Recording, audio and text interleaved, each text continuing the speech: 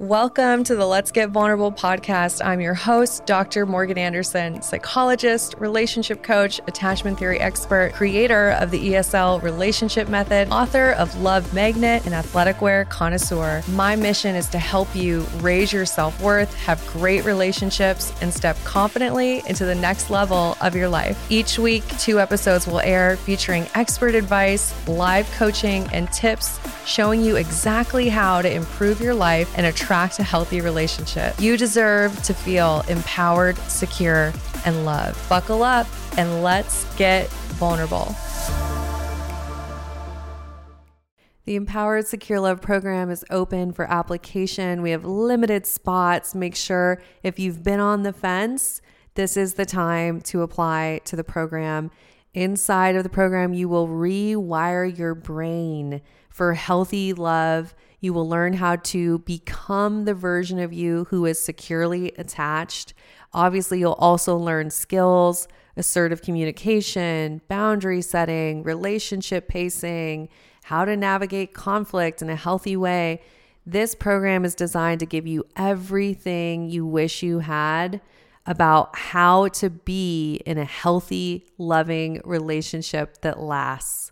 Myself as a clinical psychologist and additionally my team of clinical coaches, we show up for you with high levels of support and make sure that you get exactly what you need. This program is unlike anything else that's available, founded in attachment theory and neuroscience. I don't know what you're waiting for. If this is the year, you know, okay, I want to attract the relationship I've always wanted, then apply to the Empowered Secure Love program today. The link is in the show notes or my Instagram bio. Welcome to the Let's Get Vulnerable podcast. I'm your host, Dr. Morgan. Today's episode is going to be juicy. It's good. We are answering your questions. Anytime I want to make sure that I'm giving you guys the topics that you want, I'll go to my Instagram stories, which is at Dr. Morgan Coaching on Instagram. If we're not friends on there, what are you doing? Go over to Instagram. And what I do is I'll post a story and say, hey guys, I'm recording an episode. Give me your questions. And I actually look at your answers and I record based on your answers. Okay. So this is one of those episodes where I've got your specific questions. I'm going to answer them. And this is just a reminder, if you ever see a story like that on my Instagram, hey, put your question in. It'll get answered. I promise. So I'm excited about these questions. They're good. And I think you guys are going to love this episode. And we've got at least 6 juicy questions. So let's kick it off. All right, we ready? Question number 1 is this: is it okay to date one person at a time, or should we be dating multiple people? I love this question. This is such a personal decision. So yes, it is okay to date one person at a time. Here's what I know. If you have an anxious attachment style where you are really likely in early stages of dating to put all of your emotional investment eggs into one relationship basket, okay, so you're likely to just overinvest quickly, it may actually be beneficial for you to date multiple people in early stages of dating. And this is because your brain is realizing, oh, abundance mindset. There's a lot of partners available to me. Oh, I need to take my power back and say, do I like this person? Do I like that person? How do I feel when I'm in the presence of this person? How do I feel when I'm in the presence of that person? So it puts your brain into the love scientist mode that I talked to you all about. And it may help you slow down your investment and make better relationship decisions. So that's why, especially my folks with anxious attachment tendencies, you may benefit from dating multiple people at once. The caveat here is we're talking about early stages of dating, And when it has been said that you're not exclusive or you've never had a conversation about being exclusive, obviously, as you get to know someone and you're spending more time, the relationship is becoming more intimate, closer. Then there's that conversation of, hey, let's not see anyone else. In my opinion, you are not exclusive until you've had a conversation about exclusivity. So ideally, you would bring that up, whether it's you or the person you're dating, you would bring that conversation up as soon as you realize, oh, I only want to be getting to know this person. I realize that this is the relationship that I want to invest my time into. Once again, you guys have heard me talk about being an intentional investor. We want to get a good ROI, return on investment of our energy. So as a good investor, once I've realized, hey, I get a good return on my investment with this person. This is the kind of relationship I want. This is how I want to feel. We're building a securely attached connection. Once I have that data, I would absolutely want to bring up, hey, I want to be exclusive with you, right? Okay, well, I know I over answered that question. We went into some other topics, but I hope that was helpful. The next question, we're going to kind of rapid fire here, is how to avoid falling into toxic positivity as we are becoming our best selves. Toxic positivity is rampant. It is rampant on social media, all over the internet, even in some of our friend groups. So I love this question. It's super valid. How do we avoid falling into it? Here's the thing I want to make clear.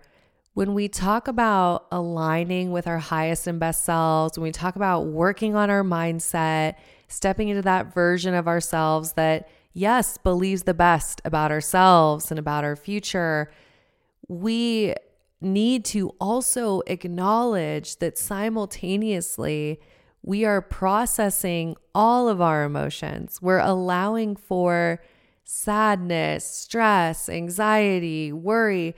Those things do get to come up. We do not ignore them. I think toxic positivity becomes toxic when anything that isn't positive gets canceled, gets ignored, gets pushed down, right?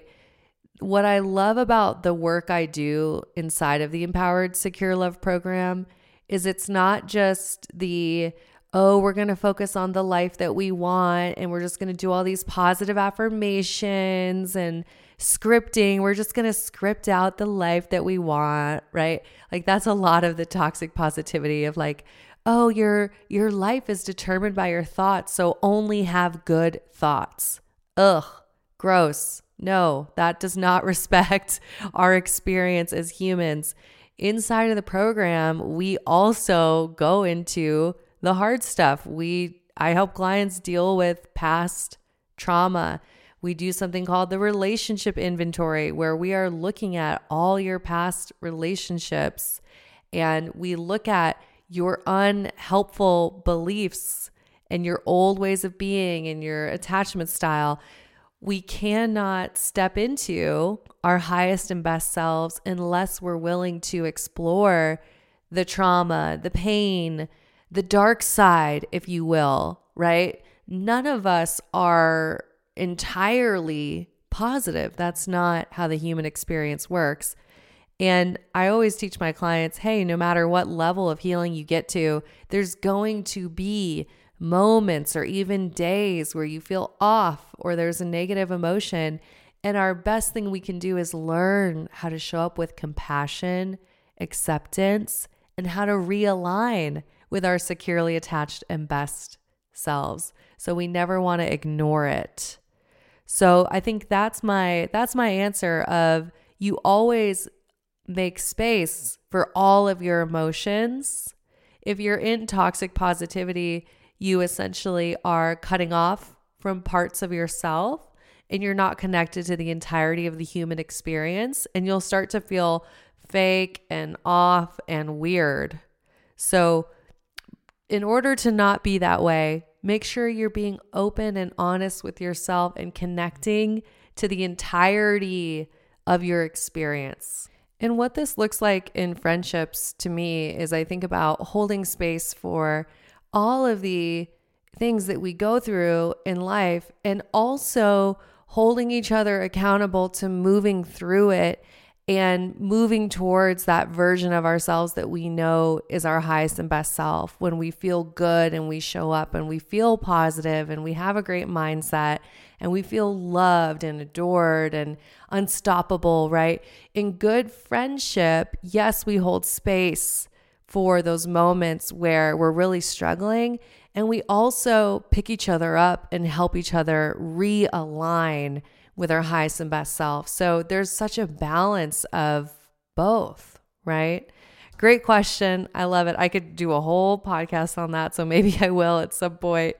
But the next question here is, after a breakup, how do we work on not wanting to text or call our exes on weekend nights? This is such a good question. Thank you. And I know a lot of you listening can relate to this of, hey, I'm good Monday through Thursday. I am good. I am booked and busy. I'm focused on my work. And then the weekend comes around and you might have that temptation to reach out to an ex. And here's what I want to first acknowledge. There's nothing wrong with that. Yes, don't text your ex, and let's not shame ourselves. Let's not judge ourselves. There's nothing wrong with that desire coming up. Remember, your brain is wired for connection, and likely that's coming up because you might be feeling hopeless about meeting someone in the future. So then your brain is going to the past and you're wanting to reach out to your ex. And hey, girl, it's okay. It is okay. We can have compassion. We can know that, wow, that's just my brain trying to connect, what's the need? This is where I'd have you start with. Okay, I have compassion. I'm not judging the urge. And then I would say, I get curious and I say, what is the need? What need is trying to be met here by my desire to reach out? Am I feeling lonely? Am I feeling sad? Am I feeling bored? What sort of need is getting met, or I think that I'm trying to meet it by reaching out to my ex? And you'll probably find you want human connection.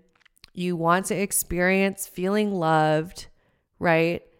And what I would do after that, after I've been curious, I would say, wow, okay, how can I meet this need for myself? And also, what does it look like to meet the need in a healthy way? So is there something I could do besides reaching out to my ex that would help me meet that need in a healthy way? Maybe it's, hey, Friday nights, I'm going to a yoga class. Saturday, I'm going to a speed dating event. Sunday, I'm spending time with my family. Notice how I'm being intentional of, if the need was for connection, I'm going to intentionally fill that need in healthy ways. And then I will say this, if you text your ex, so what? So what? I think obviously we want to try to do our best. If that's a boundary that we've set with ourselves and we've made that commitment, we want to try to do our best not to.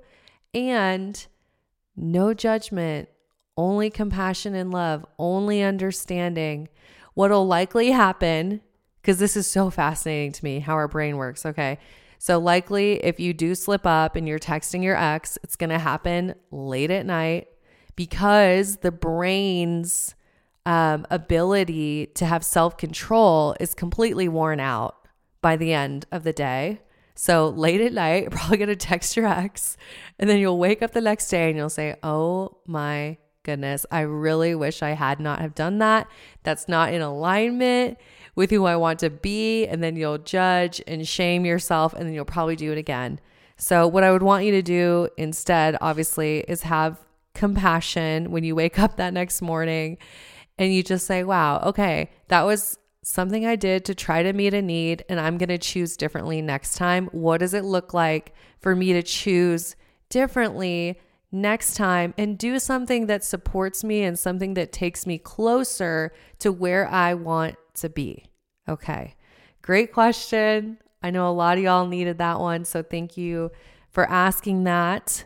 And I'm going to move on to the next one. The next question is, how many dates or weeks of dating before you have the define the relationship talk? This one's pretty easy to answer. Basically, you have to make a decision for yourself and for the relationship and think about what feels good. I kind of touched on this earlier. When you are noticing that you're wanting to spend your time with that person and you're wanting to be exclusive with that person, that's a great time to start a conversation about define the relationship. I will say this, so many of us, and this was me in the past, you put a ton of pressure on this conversation.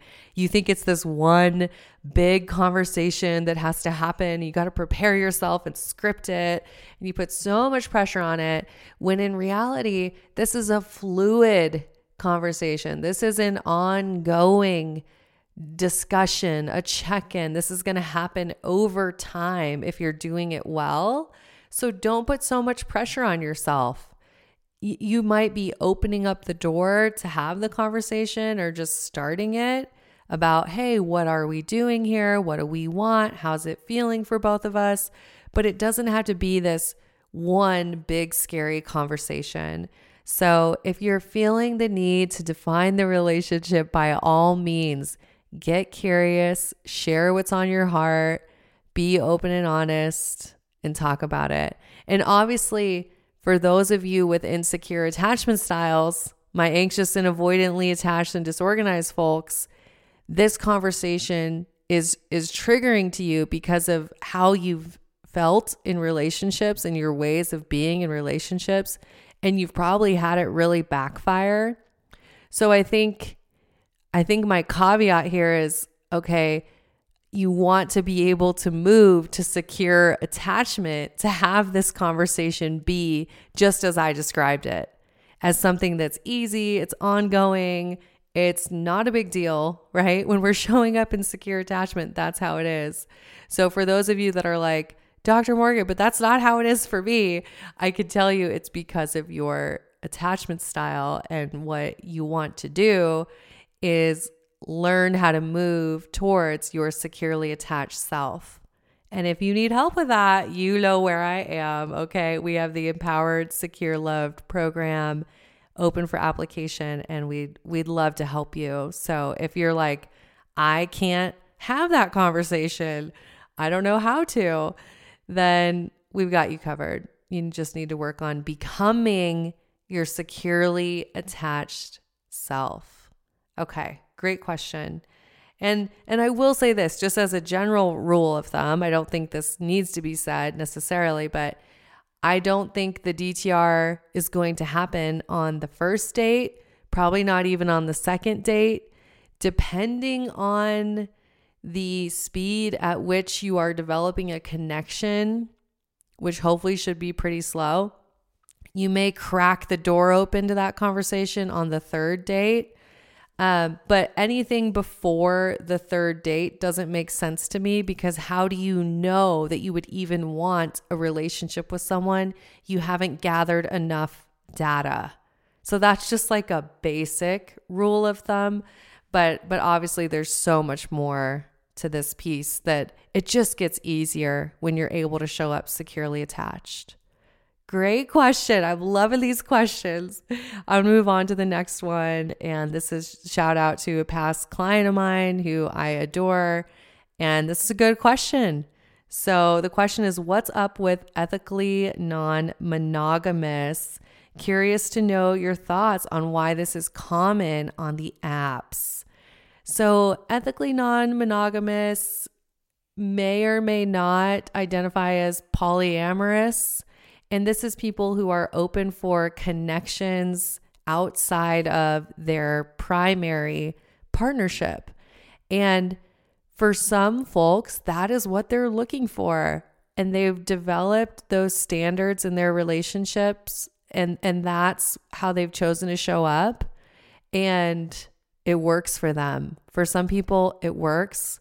And obviously for others, it doesn't, right?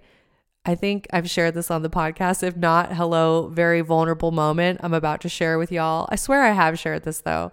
I have tried being ethically non-monogamous, and I can tell you from experience, it is not for me. It is not for me because I've tried it. Okay.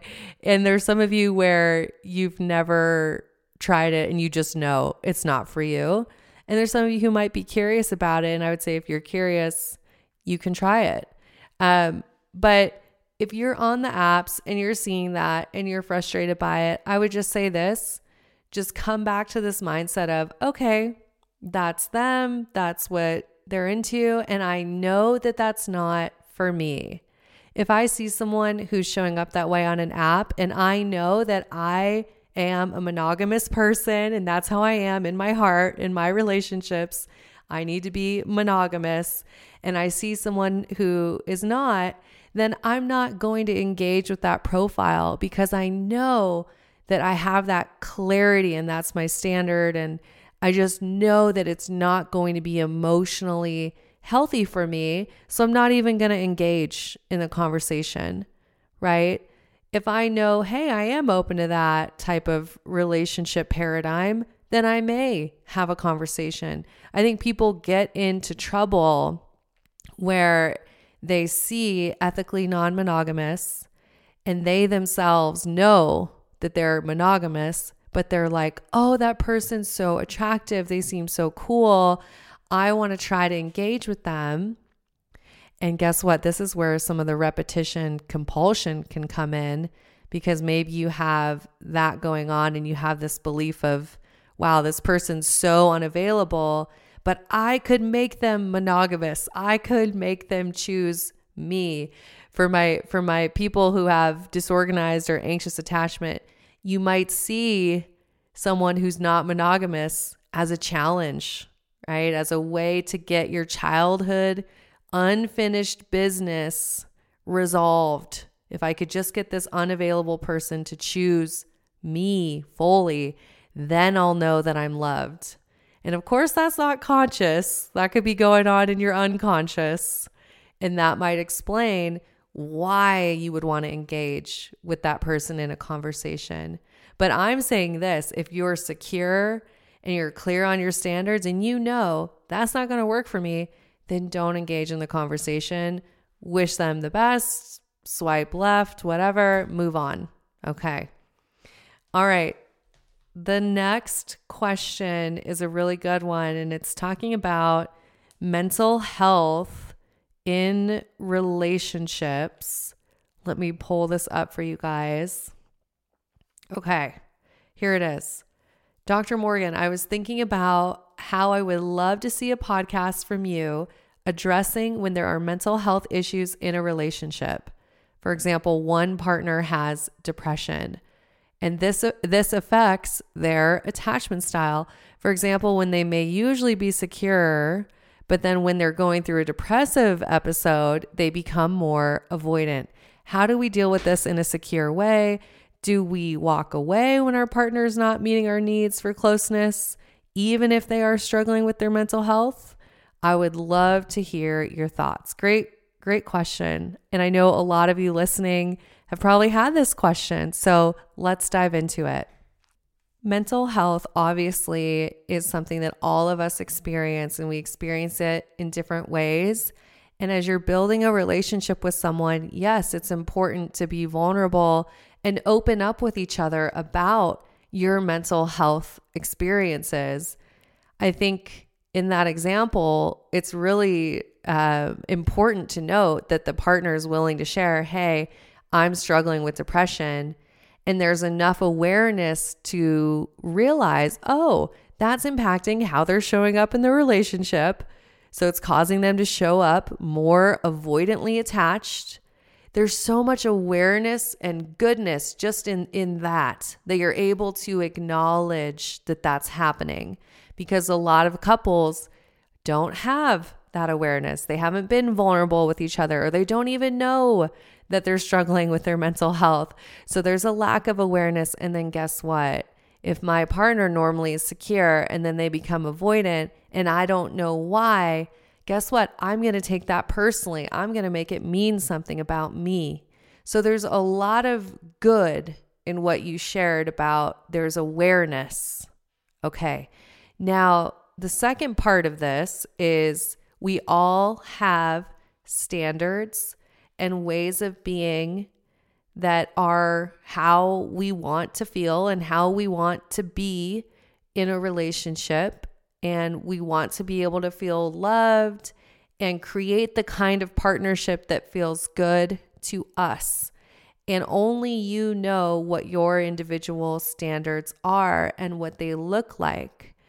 And what I think is important is there has to be room in a secure relationship to go through periods where the relationship isn't living up to the standards. I'm going to say that again. You have to be able to be securely attached enough and have built a partnership where there's room for the relationship not to live up to the standards at times.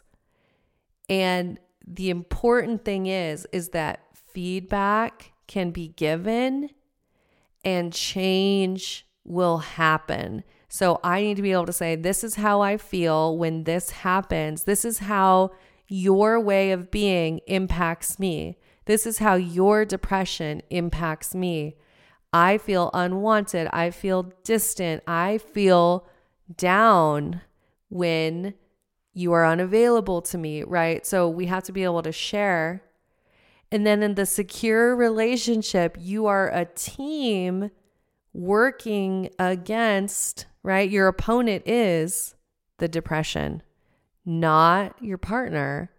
It's the thing that's getting in the way of secure attachment. And you're working together and saying, what does this look like to have it grow or change in a way where our relationship feels good again? So what I love about this is if we give that feedback and then our partner grows with us, great. That's secure attachment. We're growing. We're working through things. It makes us stronger as a couple. And then if I give the feedback and nothing is changing, I have a decision. I get to say, hey, do I lower my standards? Is this something where I have room to lower my standards? Or is this so important to me? This is a non-negotiable for me. I know how I want to feel. I know what I want. And I love this person. And at the same time, this is not going to work for me, right? So notice how this is not an easy black and white answer. There's kind of a decision tree here, sort of a choose your own adventure. And you have to be willing to show up and be honest and also take ownership for your part in it. Is there anything that you can do, right? And at the end of the day, if you're realizing that, wow, this relationship is not able to get to a place that feels good to me, it's not able to be consistently, securely attached, it's not what I want, we get to lovingly let someone go, right? So there's a lot there. And I think honestly, once again, with secure attachment, it's that willingness to say, I know it's not always going to be at a 10. The relationship's not always going to be perfect. It's not always going to be at a 10. And I also know that when I give my partner feedback and I'm honest about my truth, we work on it to get it back there. And that's the important thing is, are we working on it? Are we a team? Are we seeing healing and growth and change even when things are tough? Okay, what an amazing list of questions, y'all. I appreciate you. I appreciate this community so much. I hope you're loving the Let's Get Vulnerable podcast so far. I'm just so excited about 2024 and all of the incredible content I have coming your way. I've got some great episodes planned, so stay tuned. And obviously, if you know, hey, this is the time. I am done putting it off. I am done doing the same thing over and over again, dating the same kinds of people, having the same kinds of breakup experiences. I'm getting older. I know that I want partnership. Maybe it's that I know I want to have a family. And if you know, okay, I need to take ownership, I need to do the work, then I want to encourage you to apply to the Empowered, Secure, Loved program. We are changing lives, and we've helped over 500 women at this point become securely attached and step into the identity and way of being that just makes relationships easy and allows them to attract a securely attached partner. Okay. So if that's you and you know it's time, go apply to the program. The link is in the show notes. It's also in my Instagram bio at Dr. Morgan Coaching. And I would love to coach you inside of the program. All right, y'all. I'm sending you so much love. And of course, I'm wishing you high self-worth and great relationships. I'll talk to you soon. Thanks for tuning in. I really appreciate each and every one of you. The best way you can thank me is by sharing this episode on Instagram or Facebook. Make sure you tag me. It would mean the world to me if you took just a moment to leave me a written review on Apple Podcasts. This podcast is not free to produce, and the more that you help this show grow, the more people will be able to help. Until next time, I'm wishing you high self-worth and great relationships. Thank you for being part of this community.